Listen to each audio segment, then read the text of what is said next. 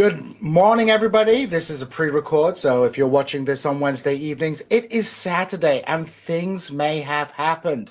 Why do I say that? Well, today we are talking about Dungeons and Dragons and the OGL, the Open Gaming License. The Dungeons and Dragons community has been in uproar as Wizards of the Coast, the owners of Dungeons and Dragons, have sought not only to push players into their own online VTT, virtual tabletop system, creating their own self-contained ecosystem, but also exclude third-party creators who have been able to produce for over 2 decades Dungeons and Dragons materials under the Open Gaming License. The Open Gaming License being a specific document that gives permission to third-party creators to create D&D compatible materials within a certain, how might I put it, a certain limited threshold. So, to discuss this important topic for the D&D community, what the OGL is, what it means for D&D players, indeed what it means for tabletop role-playing games and humanity in general, I am joined by two of the smartest gamers I know, C. Derek Byrne and Discourse Miniatures. How are you guys doing? See, you guys? Oh, the applause. The applause. You got applause. Yeah, exactly. Yeah. You got applause. It's not only Jason who has a soundboard now. I have one too. And That's the noise of this podcast, isn't it, now? At that least is for pretty Wizard. that is pretty much the noise of this podcast when we talk about Wizards of the Coast. So, I wanted to start off, and perhaps I'll start with Vaughn on this point. If Vaughn, you could just explain to us what exactly the OGL is and why it matters. I kind of gave a little bit of a brief outline, but perhaps you can go into it in a little more depth. Okay, so the OGL is something that was spearheaded as a license in the year 2000 with the release of third edition. Um, the there's a couple of background pieces of information, and some of this is unique to the U.S. copyright system. But the Supreme Court has ruled in the United States multiple times, actually, that gaming mechanics is not a copyrightable um, thing. Now they weren't ruling specifically on the tabletop industry; they were ruling on the board game industry and the video game industry. But the OGL is interesting because um, what is confusing about tabletop is gaming mechanics and story mechanics are intertwined. So the exact line where gaming mechanics begin and story content begins has never been clearly adjudicated in a U.S. court. And TSR, the company that originally produced Dungeons and Dragons, was notorious for using that vagary to sue everybody. Once TSR was corporatized in the mid to late 80s, they I think they sued all their competitors for pretty much everything. I remember always hearing about even companies like Chaosium being in lawsuits with TSR. They sued Gary Gygax. They were sue happy. Litigious. Right. Yes. And that litigiousness went all the way back to the early 80s with the first third-party supplements for the original Dungeons and Dragons, but sometimes they would allow it, sometimes they wouldn't. It wasn't particularly predictable. When Wizards of the Coast bought Dungeons and Dragons after TSR went bankrupt in 1996, Wizards of the Coast kept, releasing some AD&D stuff for a few years, but some members of the company wanted to assure the industry that they weren't going to sue people over third-party production. And they did a couple of things. This was spearheaded by Ryan Dancy and Wizards of the Coast lawyers. They came up with the D20 system trademark license and then the OGL. And one of the things the OGL did, created a system reference document where they were like, these are the mechanics and the story elements we're not contesting. All right. And with D&D, this is another thing that makes this really hard. A lot of D&D's elements, both mechanics and story elements, are taken from other stuff. They themselves, back in the TSR days, almost got sued by the Tolkien estate multiple times. What is it? What is it with companies and taking, previous IPs, if you want to call them that, but previous ideas, and then catching them inside their own properties, and then trying to sue everybody else that uses any element of that potentially? Yeah, it's remarkable, really, isn't it? I mean, I believe they changed. The reason we have halflings instead of hobbits is because of the Tolkien estate. But yeah, I mean, I think especially in the gaming industry, we've seen with TSR and Games Workshop, these companies that have highly derivative properties, just suing everybody. But I think it makes sense. I mean, it's the iron law of their business. They appropriate something and then they try and snuff out their competitors. And, you can try and snuff out your competitors by producing a better product, or you could just sue them and scare them into submission. There feels like there's an element of insecurity there as well, though. Yeah. Yeah, definitely. To get back into the legal stuff, this is where things get kind of interesting.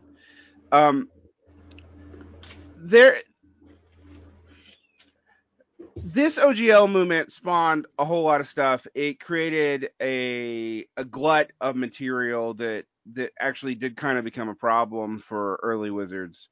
But there was another side to that, and it's a side that I think was kind of under talked about the OGL, because I am one of these people who thinks the OGL was smart as a business move in ways that people don't understand. And what I mean by that is, by clarifying that they were going to just state in the system reference document all these things they were just going to say, okay, we're not going to consider these story elements. We're going to license them to you, and we're going to license these mechanics to you. Now, as I've said, it is unclear what they even need to license to other developers. That is completely, like, someone was asking me, for example, today, if they could claim the stats as story elements, and I'm like, well, they could try it, but the problem is D&D stole those themselves from wargaming. So like there's nothing, this was a very ad hoc industry, and the mechanics law is generally pretty clear. And it is kind of, the tabletop role-playing game industry is kind of weird in that what's mechanics and what's not is vaguer.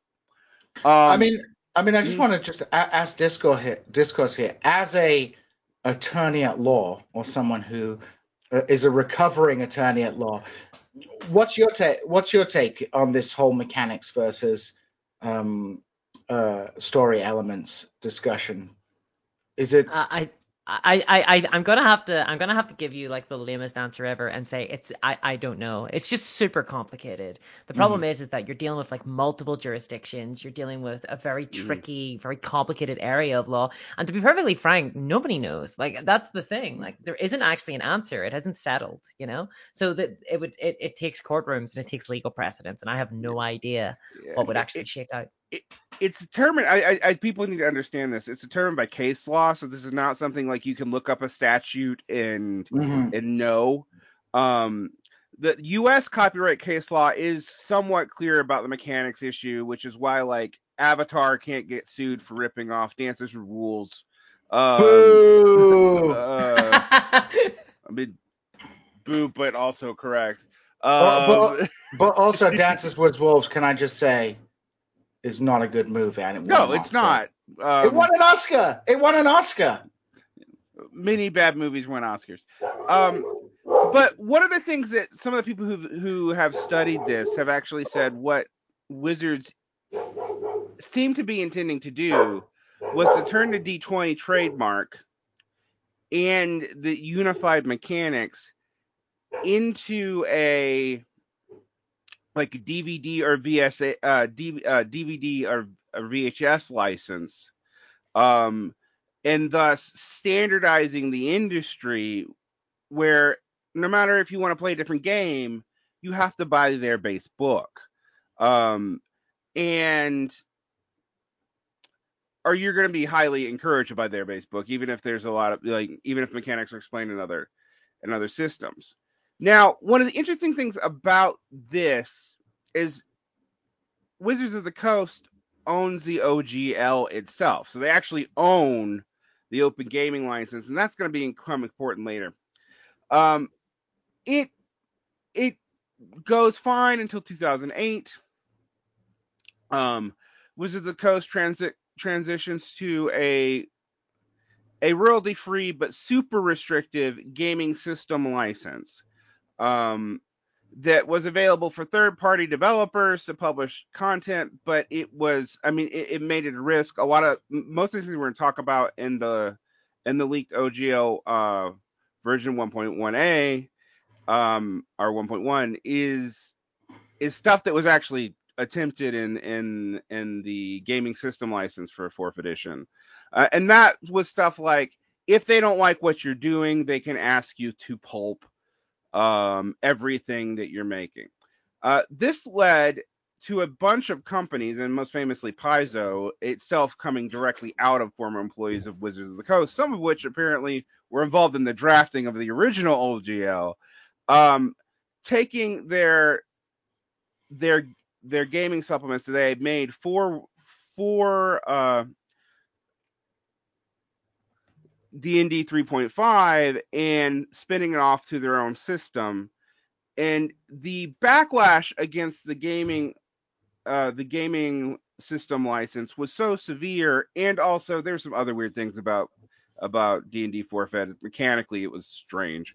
It was very video game-ish. Well, this was the height. This was the height of the MMO, Yeah.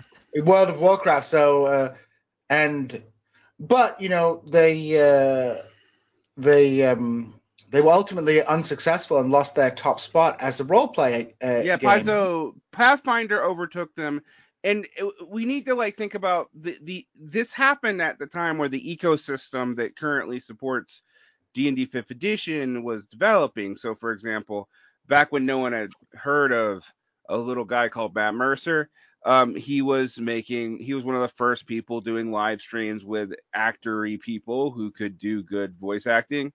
For Pathfinder originally, actually. I mean, this is something that's often forgotten. His improv group. I'm telling you. I mean, do you watch Critical Role Discourse? I actually don't really. I don't. I've tried to watch it. I actually like some of their game products, but I don't care about the show.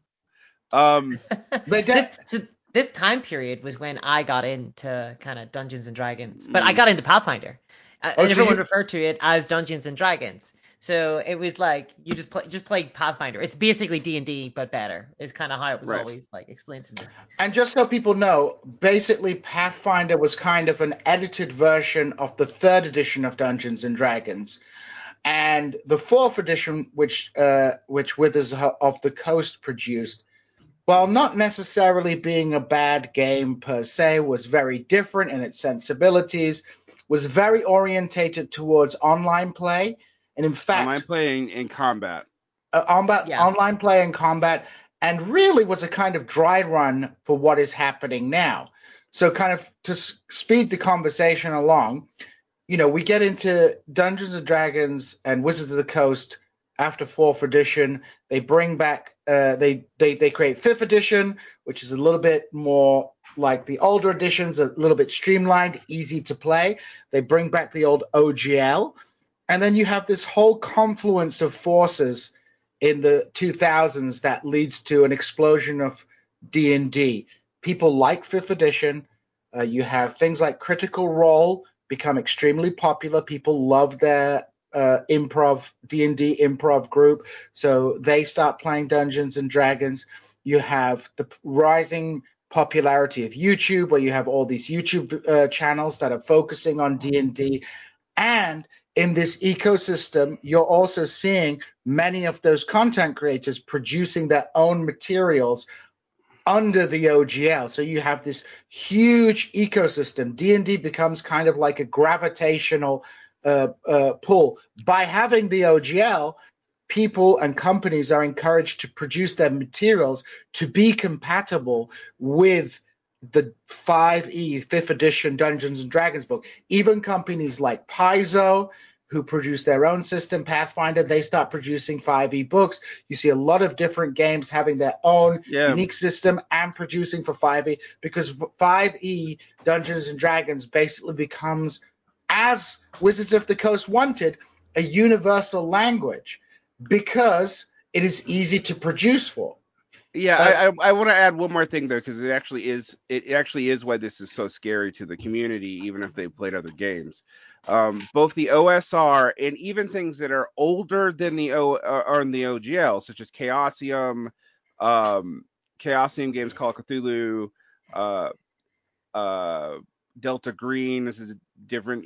All these games have the open game license in them because Wizards had done the lawyer work all the way back in 2020, and if you agreed to using their own OGL, you just slap it in your own book and say, also, we're not going to sue you. Like, even though our mechanics aren't even related to the mechanics in the open system document. One thing I will say, another thing I do want to add, though, there were some hints with 5th edition that there were going to be problems later down the line. The system reference document, as released in 2015 for 5th edition, was small.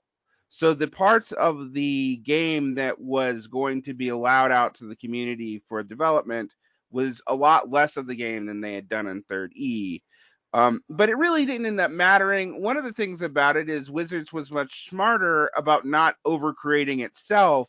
So the ecosystem actually kind of filled a gap, because they only Wizards went from release, God, in 3rd edition, I think they released 3 books a month, and for 5th edition, there is generally only 3 to 4 products released a year for the mainline RPG.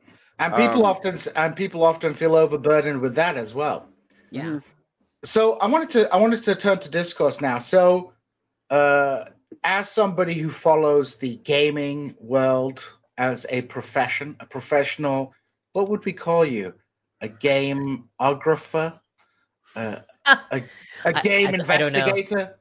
A gameologist. A gameologist. Gameologist, yes. As a professional gameologist, Discourse, what has happened over the course of the last year that has culminated in this massive meltdown in the D&D community, and people turning against Wizards of the Coast and Dungeons and Dragons, and finally people will bloody play a game other than D&D.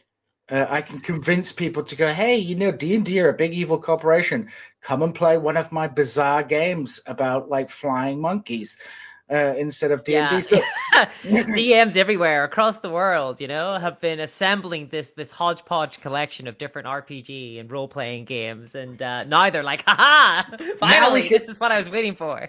Thanks, Wizards. So what's happened in the last year to radically change this? In 2021, D&D recorded record profits. It was riding high. They had a lot of good press out there. It was golden. What happened?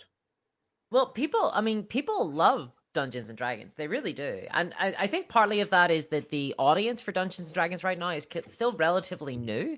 We're still looking at a time when I think a lot of people got into the games relatively recently. And so you've got like this big audience of people who are just kind of into Dungeons and Dragons. That might be the only RPG game they know.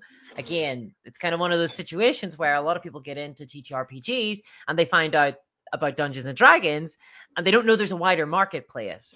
So I actually think that this whole scandal and this outrage at the minute is actually helping a lot of people discover some other companies, which is kind of good actually.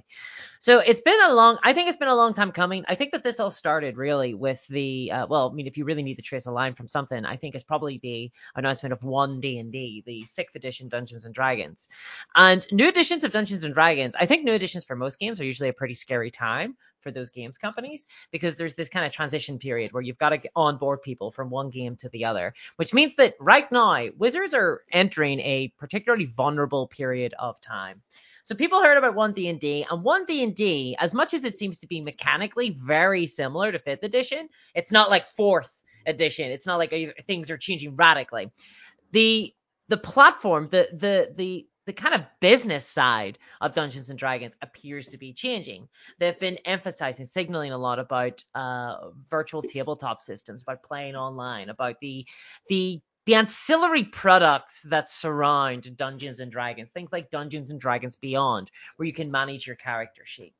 And I think that some element of that is kind of fine. Most people, I know a lot of people who have Dungeons and Dragons Beyond subscriptions, who pay subscriptions to play Dungeons and Dragons every month. Wow. So there's been elements like that. I think that has begun to push the community slightly in a bit of a skeptical position. And then there was recently the Cynthia Williams, the president of Wizards of the Coast, was on an investor call with Chris Cox, the Hasbro the CEO, and she mentioned that Dungeons and Dragons players are under monetized, and obviously that everyone's imagination started to whirl pretty reasonably, I suspect. And that was only last month. And then where does Cynthia Williams come from in terms of her business background? Well, she was originally, so she came from Microsoft originally. She was a vice president at Microsoft, but before that she comes from Amazon. And then Chris Cox, he comes from Microsoft, and then he was the president of Wizards of the Coast, and now he's CEO of Hasbro. Mm-hmm. So you can see they've all got these shared backgrounds in video games. And I do think that we can trace a lot of the insecurity in the community back to what's happened with video games, as you know, and the monetization that's occurred that I think we've talked to you about a lot on the podcast already. But recently then, there was a leak of the new open game license terms was leaked out to the community pretty selectively, I will say. The worst terms were basically revealed, and then we got a little bit of a drip feed of new bad terms, and then boom, like out of nowhere, we suddenly got the full new OGL 1.1a, they're called, the new 1.1a terms, which make a whole host of changes to the original open licensing agreement. And it has set the community on fire. People are not happy at all. And people have been mobilized, I think, in a lot of ways, by influencers, by YouTubers, by third-party creators. You know, like all of these people have assembled their own little audiences of people who might play Dungeons and Dragons. They might be Dungeons and Dragons fans, but they're also fans of other content creators as well. And this is going to directly impact on those content creators in a really adverse way. Matt Mercer, Critical Role, right? Like there's risks to that company. I think that Wizards are finding out that actually there's a lot more fans in D&D of Critical Role than just of Wizards of the Coast, the company, you know? Do you think Wizards of the Coast have completely misjudged their place in the market? And if so, why do you think they've misjudged the discourse? 100%. Yeah, 100%. So I think that I mean, if we look at the background of Cynthia Williams and Chris Cox, I mean, they come from industries like Cynthia Williams is from Amazon. She worked there for a long period of time. I think it might have been around 10 years. And Amazon is a company that can force through changes into the marketplace, and there's going to be very little pushback from the community because, I mean, who's the Amazon community, right? Like Amazon can just steamroll its opposition. But Dungeons and Dragons, role-playing games in general, they are value-driven marketplaces. Consumers in those marketplaces, they want to buy products from companies that they believe represent and reflect their values. And Wizards of the Coast has misunderstood that because now when they're bulldozing through these small independent third-party publishers, people see that and they don't like it. Everybody loves an underdog story, and Mhm. demolishing your competition is not viewed very well. So they've misjudged the moral economy of Dungeons and Yeah, Dragons. that's a really good way to put it. Yeah, they've misjudged the moral economy. What are your thoughts, Van, on the kind of actions of Wizards of the Coast to try and force through these changes? And I would say, the new OGL that was leaked had these terms like you have to pay royalties on a certain amount of money gross. D&D can revoke, can basically stop you producing at any time. They can change their contract within 30 days. A whole host of stipulations which frankly, honestly, I think many of these stipulations were so bad that Wizards of the Coast knew that people would not be able to produce under this, and then the only people they would work with would be people who would sign a separate bilateral agreement with them. So basically, I mean, and of course, as in our age, the justification Wizards of the Coast is like, well, we don't want people to produce hateful and racist products. Of course, a classic liberal business tactic to try and obfuscate what is ultimately a power move. But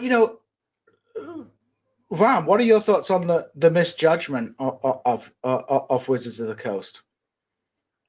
Well, there's a lot going on there. I mean, one, one of the things that we need to be real specific about, the two things really shock people. The attempt to revoke a license that even the designers, Rank Dancy, and then people at Paizo who worked with them, and Monty Cook, who also worked with them and owns his own game company, all said the intention of this was to be irrevocable. That language was not common in legal documents in 2000. It is now clearly common because of some changes in international IP law, but the license is older than that. And the move to revoke it was also going to mean that people were going to have to pulp prior products and take them off the market.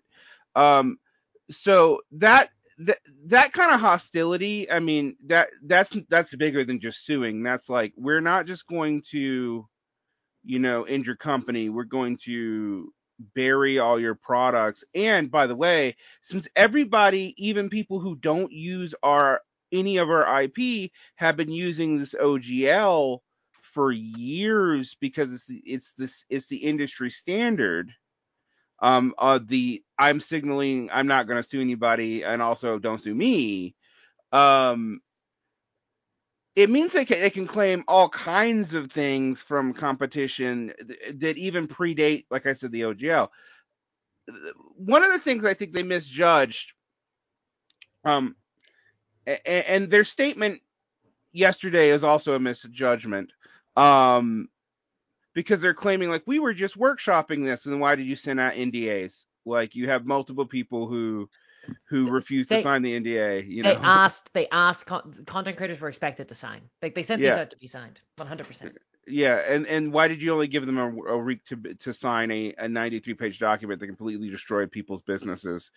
You were expecting that Hasbro is big enough not to be sued, which I was also like, that doesn't make sense. So while they could claim, like, look at new TSR, look at Legends of the Flame, although I'm not sure that Legends of the Flame Princess is even covered by the OGL, because OSR products sometimes are and sometimes aren't. It depends on the company. Again, like I said, mechanics, particularly old mechanics of a non-active system, aren't copyrighted. I mean, they're not copyrightable in the United States. European law is weirder in action on this, so it's and that's another complication is, like in the 80s, TSR was sold in Britain and you could get it elsewhere, but like they really only had to deal with two legal jurisdictions, or three: the United States, Canada, and England. And England had actually usually subsidiary producers who handled that anyway. That's the whole birth of Games Workshop in the first place. Yeah, Discourse's favorite company in the whole wide world. Right. But the other thing that got me about this is I'm like, you have an entire industry that you yourself have been encouraging up till now, of streamers who you've also encouraged to make content for you. And I think that's another thing about this. WotC also misjudged its own employees. Um, because one of the things we were talking about, these presidents, well, they were hired from outside. The people they promoted were all the people that Hasbro promoted were yes, they're all WotC people, but they're WotC people who were brought in over longstanding people and longstanding writers, including the mechanics writers for D&D 1. So I suspect there's also some internal stuff going around about this, because the leaks started being a lot more than creators leaking parts of the attempted Indie 8 OGL because they refused to sign it, and started being like WotC employees leaking like discussions that we're having in the business, saying that like, hey, we weren't even told about the OGL changes until afterwards, and then we were told to clean it up. Like, it does seem like there is actually like a lot of anger within Wizards of the Coast, particularly the creative team and people who come out of the creative team, about the direction that these executives that have been brought in from Microsoft and Amazon, that they brought these people in. They're trying to apply lessons, as you said, Discourse, like, this is how things worked at Amazon. It worked in Amazon. It's going to work here at WotC. They're applying these, and people who understand the industry are like, this is suicide. Yeah. And yeah, so I wonder if this will be the fallout for this will be so bad that the only way Wizards sees of saving it is actually by booting some of these big executives, because perhaps we can talk about some of the reaction of the community to this discourse. People, we've mentioned, people got mad, and people get mad in all the time in the Dungeons and Dragons community over all kinds of nonsense.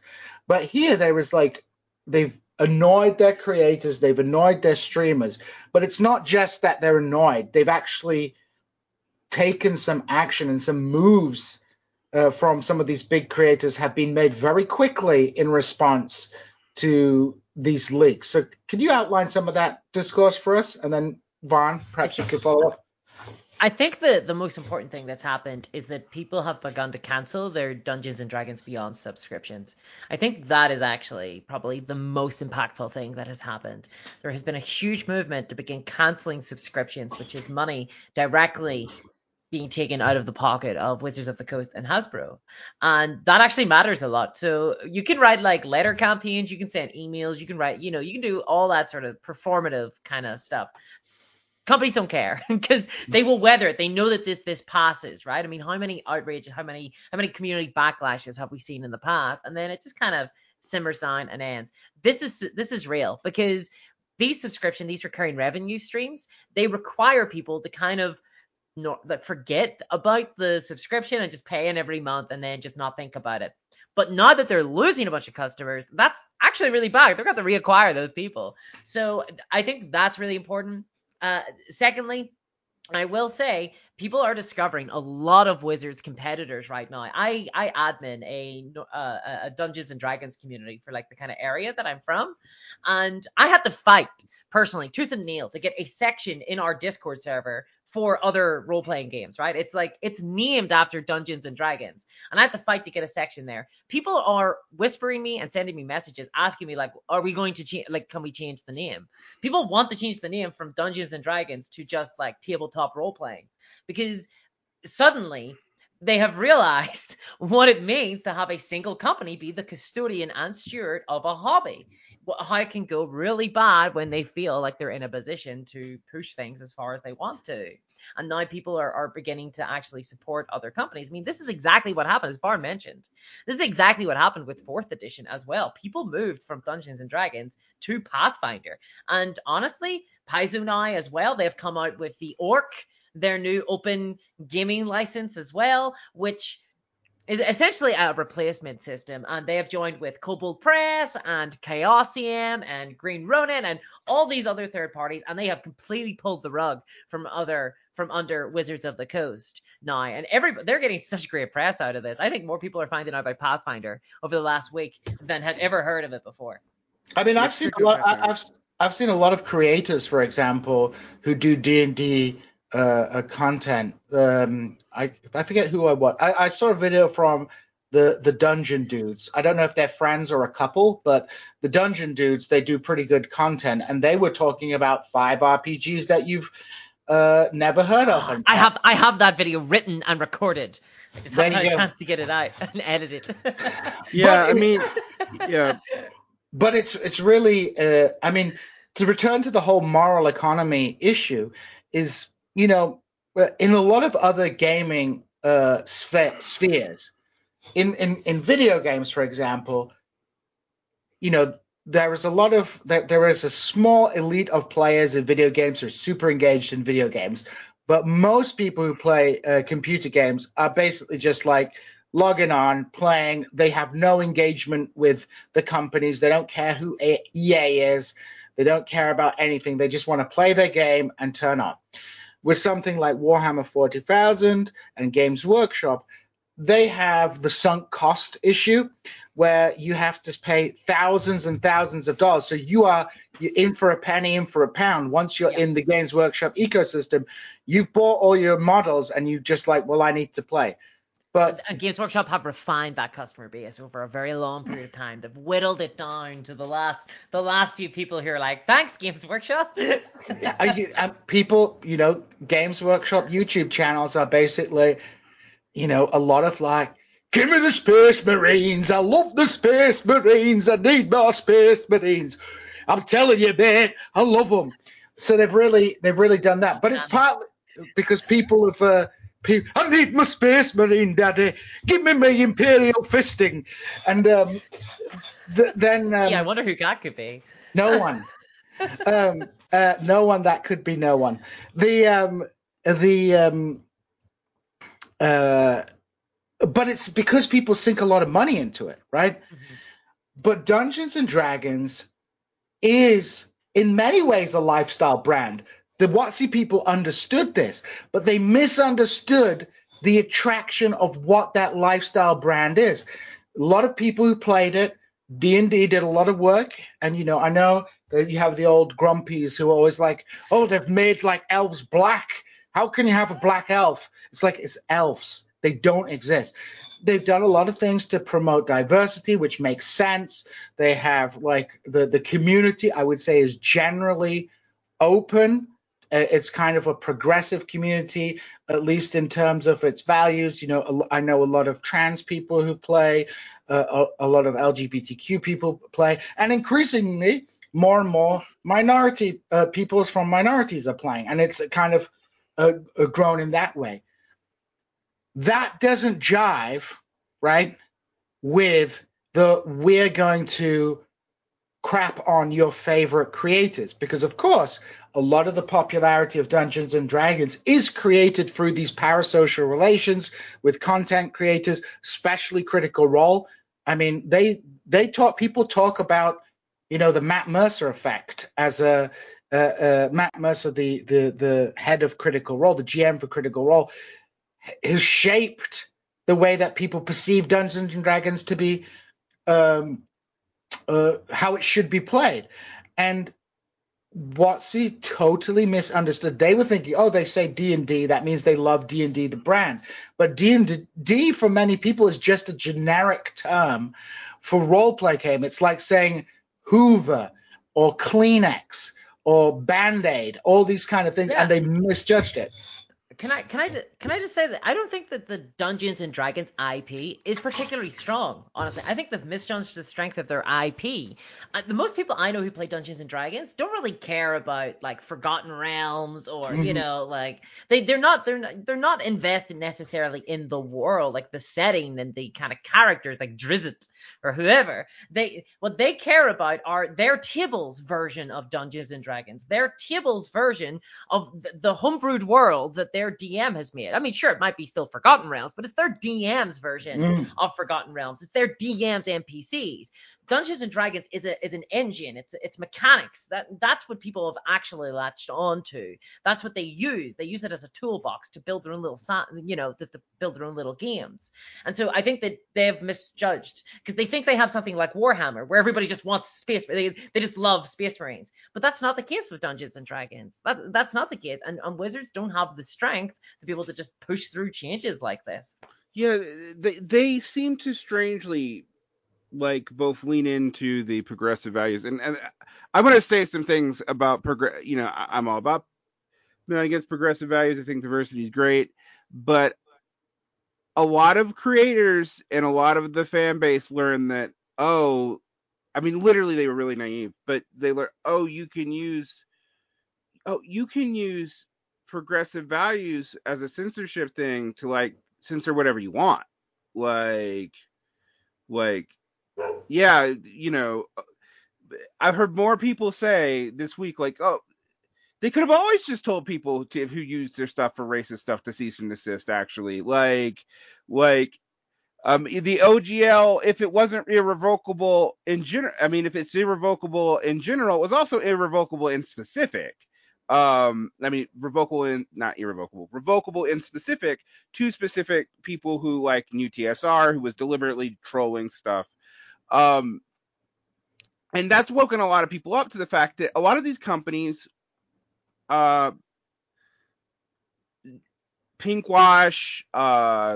greenwash, etc., and use it for other things. And I think that's a new thing. And I think one thing we need to note about that is there seemed to have been a campaign that D&D launched on its own history simultaneously. There was all these like think pieces that had industry people coming out talking about like, our race is history, but you should play basically, D&D 1 has gotten past that. Like, we have excised Gary Gygax, which I also find kind of interesting because they also slandered the OSR, the independent RPG community, as being like, the OSR has some pretty gross people in it in the past, but like that's a tiny minority of these independent RPGs. But definitely, I think it feels like there was some kind of campaign to do that. I agree. Go ahead. I mean, even if you look at the statement from Wizards yesterday, if you look at their response to the kind of OGL backlash, they open with a discussion on we needed this to prevent racism and bad community content. Like that is their first justification that they have for trying to prevent third party, basically for trying to update the OGL terms. Then their second one is NFTs. Yeah, which NFTs of which the only people who have ever talked about Dungeons and Dragons NFTs are Hasbro, and they said they're looking into it. So, right, great. Yeah, and the last thing they mentioned was major corporations, every source I've seen as you've mentioned this, the biggest corporation that their competitor Paizo has 1/10 of their staff and 1/100th of their income flow. Like, 5 million. They are 5 million. Paizo has got a net worth of 5 million. Hasbro is 8.5 billion. Wizards of the Coast are 1 billion. Or 5 billion. Yeah, or no, 1 billion. Yeah. It's what, but I mean, like the order of magnitude difference about that is nuts to me. And while a lot of their statements seem to clearly be like, I'm not going to say Paizo, but Paizo, they're also kind of clearly, I'm not going to say Matt Mercer, but Matt Mercer, which I'm like, that you are literally killing the primary thing. And I couldn't figure out what they were trying to do, because one of the things that they seem to do, that this would talk about their overvaluing of the IP, is they seem to really think that their new growth in independent markets is based off of pre-third ed TSR nostalgia. All right, because that's and I say that because it's also shown up in their product links in weird ways. Like one of the things about Wizards products is they'll mention stuff from like 1985 in a new book as if they think that anyone now is going to know that. I've been playing D&D since like 1989, and I don't know some of the, like, I don't know the ins and outs of Greyhawk really. Like, I know it exists, but I think that people like the idea of it. Like I think that based mostly on Stranger Things. I think people like the idea of that kind of old school kind of role playing. But actually, most people just want to make characters and get the dungeons. They don't want Do to. a bit of murder hoboing in a Yeah, dungeon. there's no nostalgia. I don't think really. There's not a lot of it. I definitely think. I mean, I think the COVID uh, pandemic was far more important than nostalgia. Of course, there's a bit of 80s nostalgia, Yeah. but when you had a bunch of people coming into the hobby because they're stuck at home and they play on Zoom or one of these VTTs like Roll20, I think that was far more important for giving people time to say, hey, you know what? I enjoyed playing Dungeons and Dragons back in the day, or Dungeons and Dragons seems pretty cool, or my friends are playing Dungeons and Dragons. Because, even by the 90s, things like Dungeons and Dragons were far more mainstream than they had been in the 1980s. Roleplay games, like I know tons of people who grew up in the 90s like me, and they knew Warhammer, they knew roleplay games, and they weren't like, oh, you're the role play game nerds. I mean, I remember, funny story, in 2001, watching a Vampire the Masquerade group go to a nightclub and beat up some punks in a fight. So it wasn't like the preserve of nerds or something. It was like relatively mainstream. And people started playing. And Wizards of the Coast miscalculated because people were playing online, but just because there's a computer involved, it doesn't make it a video game. yeah. It's an analog hobby, and So people play online because you can't be close to the people you want to play with all the right. time, and it facilitates play, but ultimately that play is still analog play, and this whole move towards video gamification shuts down the creativity that role play games have. Like the point of a role play game is that your DM can do whatever. You're not Do limited. anything. I can change it at any time. Exactly. So I want to talk about the role play, the video gamification, and in particular, my thesis that modern corporate people are dumb even for corporate people, because one of the things that has been the D&D the WotC's frustrated with right now, um, they released a whole bunch of video game content, licensed a whole bunch of video game content. They lost money on it. They gained, however, a whole lot of stuff over COVID as far as the doubling of book sales. But they've had trouble with book sales this year too. And one of the things that I've been pointing out in their new releases is they video gamified the rules and also have been releasing books that don't have complete mechanics. So it's like, well, how do we play from the books? Which makes it seem, which I think was beginning to get backlash from the nerd crowd, because they were realizing that like you really couldn't play a lot of this stuff unless you went into D&D 1, where their gamified ecosystem would finish out the mechanics for you. And while this year has been particularly a nostalgia year, 2 out of 3 books are like, oh, we're bringing back Starjammer, which, for a nerd like me is aimed at nerds like me, but then we get it and like, well, you didn't even finish writing the book. We're bringing back Dragonlance, but your rules in that book and your world things actually don't match up. And what I find particularly fascinating about this is part of the reason why WotC was having trouble, despite making a ton of money off of the expansion of like base core D&D and the online D&D, facilitated world, and also in hardcover books, is that it was the video games that lost the money this year.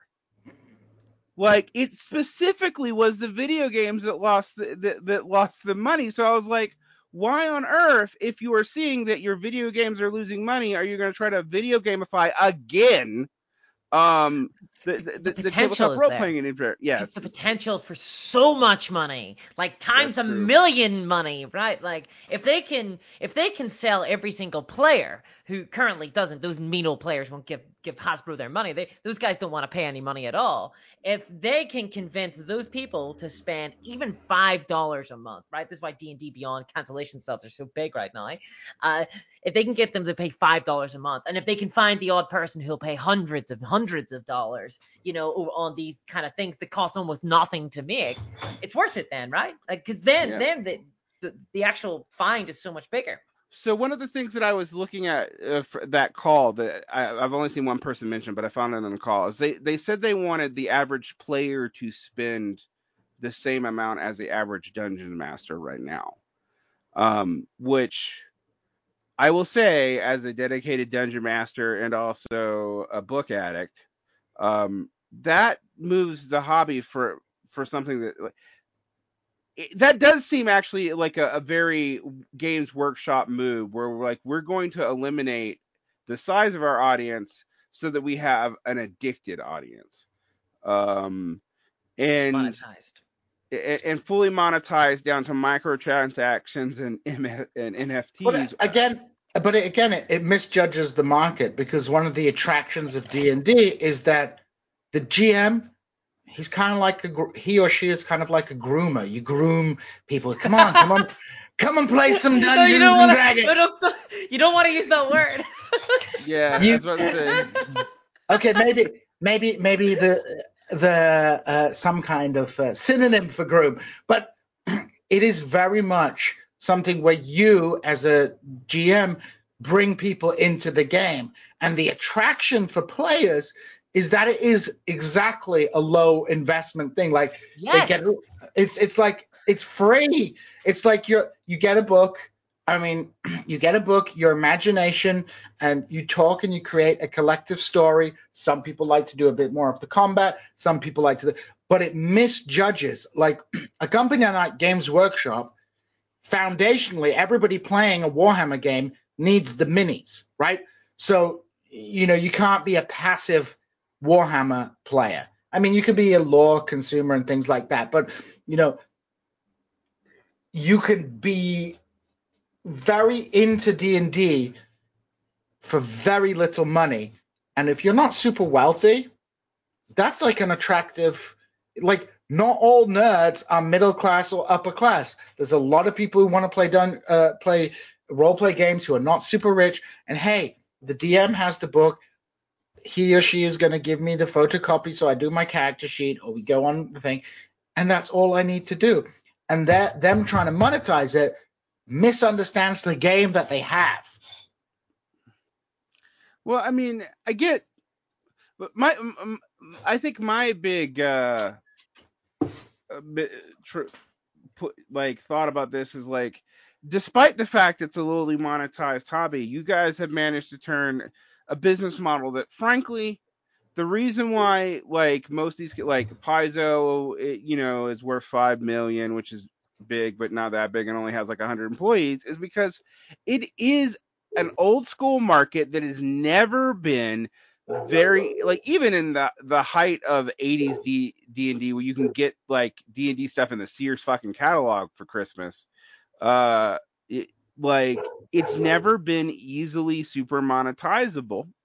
um and when Wizards has accepted that, they've actually made a ton of money.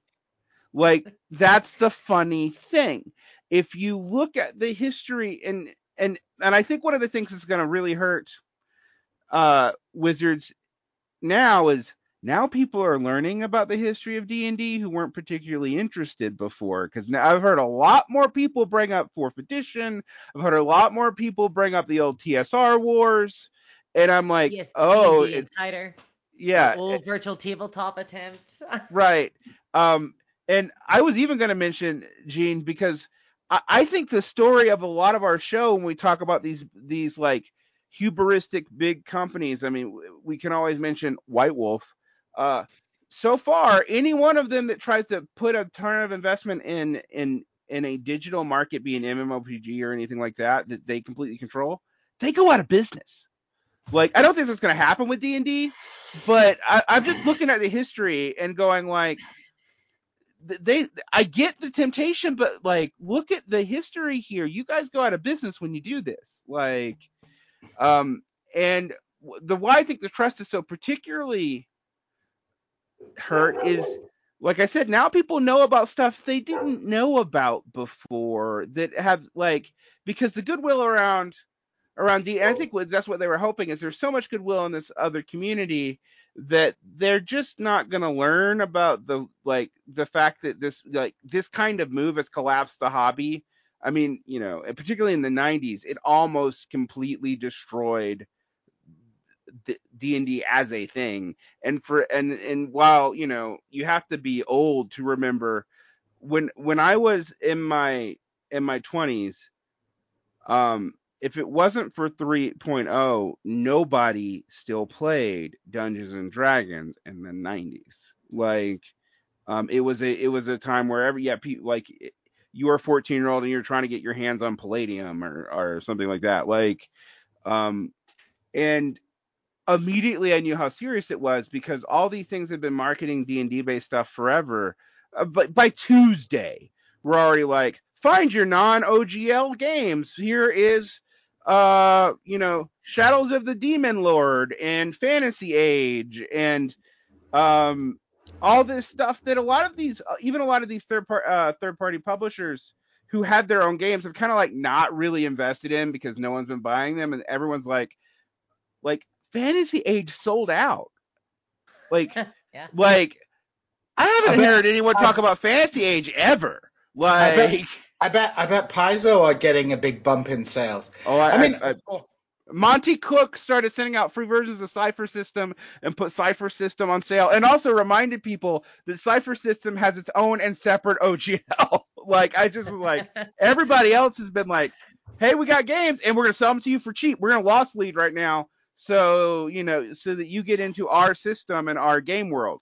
Like, isn't this, though, almost like a return to normality? Like, I mean, in a lot of ways, the actual dominance of Dungeons and Dragons over the entire marketplace was kind of the weird bit, because for the longest time, it was the case that there was a variety of competitors inside the market. Like, even in the 90s, like White Wolf was arguably one of the biggest TTRPGs at the time, but there was a ton of variety then. In the 2000s, it was the same thing when 4th edition came out, and then for a while there, it felt like all anybody ever wanted to talk about was 5th edition Dungeons of Dragons, and it felt like the hobby, the role-playing game hobby, had ossified around this single game system. And now Wizards have accidentally dropped the ball so hard that they've shattered their hold, their stranglehold, and now everybody's finding out about these other games, and it could be that we see the return of that variety. I think you're right. I think 100%. We see this in a lot of other fields. We see this in wargaming. The dominance of a single company leads to a kind of conservatism in rule design. Rules bloat, very common in these kind of things. And 5e was getting that way, right? We saw with 5e, when 5e first started, it's not the greatest rule system of all time. But if you just have those core books, it's a pretty solid rule system, and it's easy to teach people. And there'll be people who dog on 5e, but it's like, no, part of its success was because it had a reasonable system. But we've seen this expansion of subclasses, and you could play a turtle or a cat person, all kinds of stuff, right? And I think, once they get into this dominant position, it becomes game by committee, and you end up with kind of a moribund gaming system. And also the gaming world, and I think you're absolutely right, Discourse, to highlight it earlier, they overestimated how people care about their IP. Like, they're investing in this D&D movie. It's gonna bomb. I am pretty sure this Yeah, I've D&D. never known a D&D movie to do well, and there's been 3. Yeah, Like, I mean, I think I one have of hope. the. I think it might do okay. I You think it think might do. so? well, I think it Yeah. might have done okay. Like, I don't know that it's still going to do it. I mean, Um, they've really. I mean, I just. It's an engaged community, right? Like it's quite involved to be a RPG. It's not something you can just passively consume without, investing yourself in. And they've just misjudged it. And I think ultimately, I think it's a scary time for a lot of third-party creators, people who have built their careers on it. I mean, you've got your Matt Colvilles, you've got your Matt Mercers, people who are veterans of the industry. I mean, Matt Colville basically called this back in August when Wizards of the Coast bought D&D Beyond, which, despite the name D&D, was originally a third-party Yeah. company. He called it that, they're going to try and tighten their grip on things. But then you have a whole bunch of people who are online creators. I mean, I've seen people who, I mean, I'm not going to say 100%, I'm sure, but like it looks like they've been crying for like 4 hours because like because their livelihood is going to be Here's the crazy thing, right? There's already been a massive impact on the industry by the existence of the leaks of the OGL 1.1. There have been third parties have had to cancel projects. There are freelancers that have already lost gigs and jobs as a result of this. and Sponsors have begun to pull out. I've already seen like sponsors have begun pulling out. Like, this has already made a massive impact. Small third party publishers have had to hire lawyers to try and work out what the actual impact of the new OGL will be. And that has had massive reverberations on the wider market yeah, already, and that's before it any even has come out. that any Kickstarter right now that was, I mean, I think the real gloat has like, I used to try to keep up with all the 5e Kickstarters. I didn't invest in all of them and at least follow them. I can't even follow them all anymore. But I every one of them is in doubt now uh because a lot of people are like, okay, it takes a year to get some of these things out. Are you even going to be able to get it out with this OGL kerfuffle? Um, are you going to go out of business if we actually got you big enough to really ensure a good product? Because I don't think people understood this at first. I'm like, but the uh, the OGL is at gross revenue, not profit. So like, and I don't, you know, the profit rate for physical commodities and publishing is real low. So like a 25% royalty on gross is you're driving them out of business basically. You're yeah, driving all but the biggest people out of business. right. And a lot of and so if you're a single creator, gets a big Kickstarter, blows up, you actually probably won't be able to deliver the kickstarting project. Well, Like, it's everything above Well, 750,000. yeah, but have you like? I'm just thinking, you do a 1,000 book print run, um, on a hardcover book like that.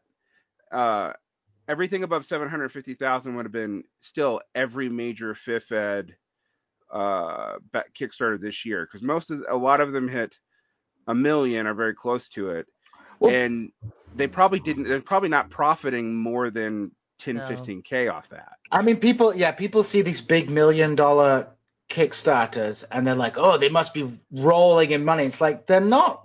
I mean, a lot of that money is going into production, right? There's some profit and you can run a company, but you're not like living, you're not in a private jet off, You're not a Hasbro executive you're not a making has 700,000 a year. yeah, like I don't think Matt Colville is flying around America in a private jet because of strongholds and followers, right? People see big numbers, but I mean, both Val and I have worked in publishing, and we know how crappy the margins are, and we produced really poor quality books, right? Like the cheapest crap, right? I mean, the quality demand on RPG books. I actually was pointing out this has been a problem for like Drive Through RPG for a long time, because their print on demand stuff can't deliver the quality people have actually gotten used to. But like, I pull out books that I have from 80s RPGs or 90s RPGs and even early aughts RPGs, and I'm like, no one would accept this now. Like they're gonna want a full color book with stitch bound, and I'm like, dude, even the biggest companies in the 90s did not do stitch bound. Like so people have Stitchbound to is make nice though. It's nice. it is not. Stitchbound. Well, I'm all about it. Like, don't get me wrong. I now don't buy books from Drive Through RPG because they fall apart. But that was the industry standard in the 90s. There's a reason why it's kind of hard to find some of those books now because they just weren't made well. Um, but that's become like normalized. Like, I mean, like I even think about like the OSR community, like them in particular. You better have a nice book, like a nice physical book, which means your profit margins are going to be low. And that's, I mean, that's okay. I mean, people can live off that if they do 3 of those a year, make 20, 30, 40, 20, 30K off of it, you support 2 or 3 people working on it together. You can do that. And that's been the mainstay of the industry now.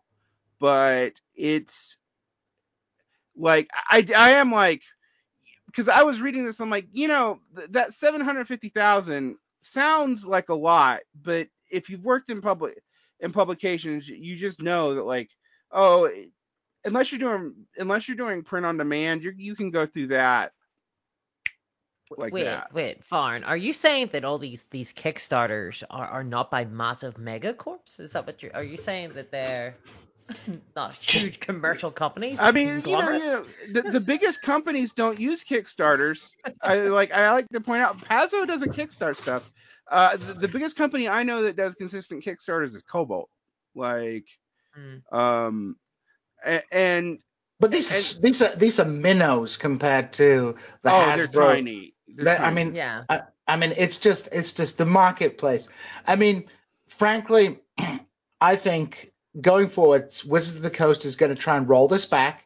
They're going to try and, as they say, polish the turd and say and perhaps put forward another OGL that has slightly better terms in the hope that people will go, oh, at least it's not the terrible one. But I think they Well, so they're calling it OGL 2.0 is what they're, because I might have had a little document sent to me, falling oh, into my lap. And it matches essentially what they had said in their statement, their public statement on D&D Beyond. And there are some walkbacks and some points. The royalty fee is now been amended from 25% to 20% for everybody on anything over 750,000. Yeah, But although what's funny, their statement made it sound like they weren't doing royalties at all. But yeah. Oh, well, there's no royalty structure, so it's all good. But there's really been very little substantive changes. I think there's been a lot of performative changes. So, for example, they spent an entire paragraph trying to make clear that you still own everything, but that doesn't matter because if you're signing away the rights and you're allowing them to monetize it, and license it without without is the them back needing to get license your still in approval. there? Yeah, Because they so said it wasn't. I haven't seen the actual legal document. I've seen an FAQ, like a document that seems to have been appended onto the new OGL licensing. So it's kind of a clarificationary well, there document. was there was a leak, an apparent leak to one of the D&D creators from someone within Wizards of the Coast who was saying precisely that Wizards of the Coast leadership thinks that they can weather this storm. Yeah. And they might have thought, well, we have to react. We can't, I mean, the storm has been bigger than we expected, and we have to react. And their reaction will be slightly to amend things.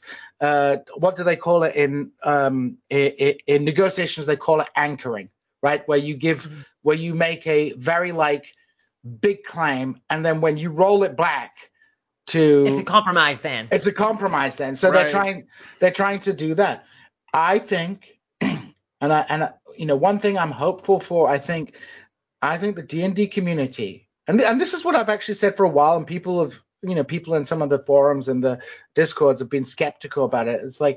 I'm like, I don't know. I think the D&D community is uniquely positioned as a hobby community compared with other hobbies anyway, to push back on companies like Wizards of the Coast, uniquely positioned.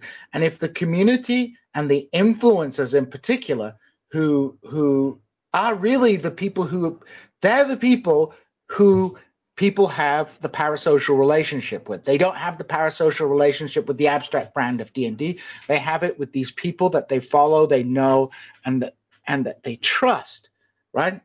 I mean, I love me some Matt Colville. He's my hero. I want to be like Matt Colville when I'm 50. That's my Matt aim. Covell and Monty Cook are my people, and like I was already loyal to Monty, but that's neither here nor there. Who's your favorite Discourse since we're having Jim Murphy. That's who I Jim? want to be. I want to be Jim Murphy, Matt Colville's DM. Yeah, there you go. Yeah, So DM like it's 1975, baby. But this, I mean, people. So those community leaders, like if Matt Mercer comes out and says, "Screw you, D&D, I'm going to play Pathfinder," he's not going to lose his audience, right? Like the audience is not they're his audience, right? You know, there's a reason that they have their own Amazon show that did okay, right? Because I did actually hear. So I did actually hear one of the big podcasts. So I don't listen to a lot of the D&D podcast. One of the big podcasts did move from Dungeons and Dragons once. I think they moved on to a different system, and their audience levels did drop. I think it might have been the Acquisitions Incorporated podcast. Mm-hmm. They moved to a different system, and that actually did result in they went back to Dungeons and Dragons as a result. Yeah, there's another show that moved. I can't remember what it is either because I don't listen. I listen to some gaming industry podcasts, but not the what I don't like listening to other people roleplay. One of the things that one of the guys moved. One of them moved from they moved from D&D and lost people, but then they didn't gain them back when they went to D&D, so they moved off anyway. So I do think, but I don't think that'll happen now because like if you look at YouTube right now, I think people who like don't even care about D&D are hearing about this OGL thing that they've never ever cared about. And I mean, it was in the Financial Times. I read they had a story in the Financial Times about it. Yeah, it's gotten beyond Gizmodo, so it is, and a lot of these things have exploded. And I also think one of the funny things is there is a book about D&D's history that actually makes all this stuff really clear. That's also come out right now, the Slaying the Dragon book, which is talking about it's about their legal history. And I'm like, oh man, I bet that guy's really actually ironically happy right now because there's gonna be a lot of people like, wait, and WotC's destroyed its other property this year already. Oh yeah, Magic the Gathering people are mad too. And Magic the Gathering's been struggling for a while. I mean, but Magic the Gathering did have the it had the collector status, and the secondary market for Magic's been insane for like 20 years. But it also had recently, people were telling me it had the same dynamic as Games Workshop, where like they were monetizing it to the point that a lot of people were having to get out of it because otherwise they felt like they were just losing money and being addicted. And so I think like Hasbro owned WotC has totally lost trust in two communities, and they've done it kind of the same way by like trying to be the only game in town, having monopolistic practices, etc. And I think that's fair. I mean, one thing I will think people need to notice too, you're right about the monetization. I suspect for WotC that the books are a loss leader, because not if you buy them from like mom and pop stores, you're gonna pay $60 for them, but on Amazon they're the cheapest role playing books available. Like they're so deeply discounted. Yeah, well, definitely those starters packs are as well. Yeah. So I figure that they must be like not making a whole lot of money on the actual book end of it anyway. So it's it's interesting, but I do think, I agree with you Discourse, that I think this is going to be fairly good for the community because, one, there's going to be another OGL that's not owned by anybody. I mean, the thing about the thing Paizo's doing is Paizo's like, and we don't own it and we can't change it, and we're actually going to put all the language that wasn't in the OGL in it and leave us alone, but it's there. So please buy your stuff, like, because like Yeah, like it's look, the market forces make it for them. So we're coming up. We've been on this for a while. Discourse, do you have some final thoughts to leave us with on this whole situation? Oh wow. The I the think I've got a final. lot. I've got I've got a lot of thoughts, but I will be brief. I think that honestly, personally speaking, I have been a little bit inspired by the D&D community. I genuinely was surprised to see that there were so many people that had been angered enough to take actual concrete actions and do things like cancel their subscriptions.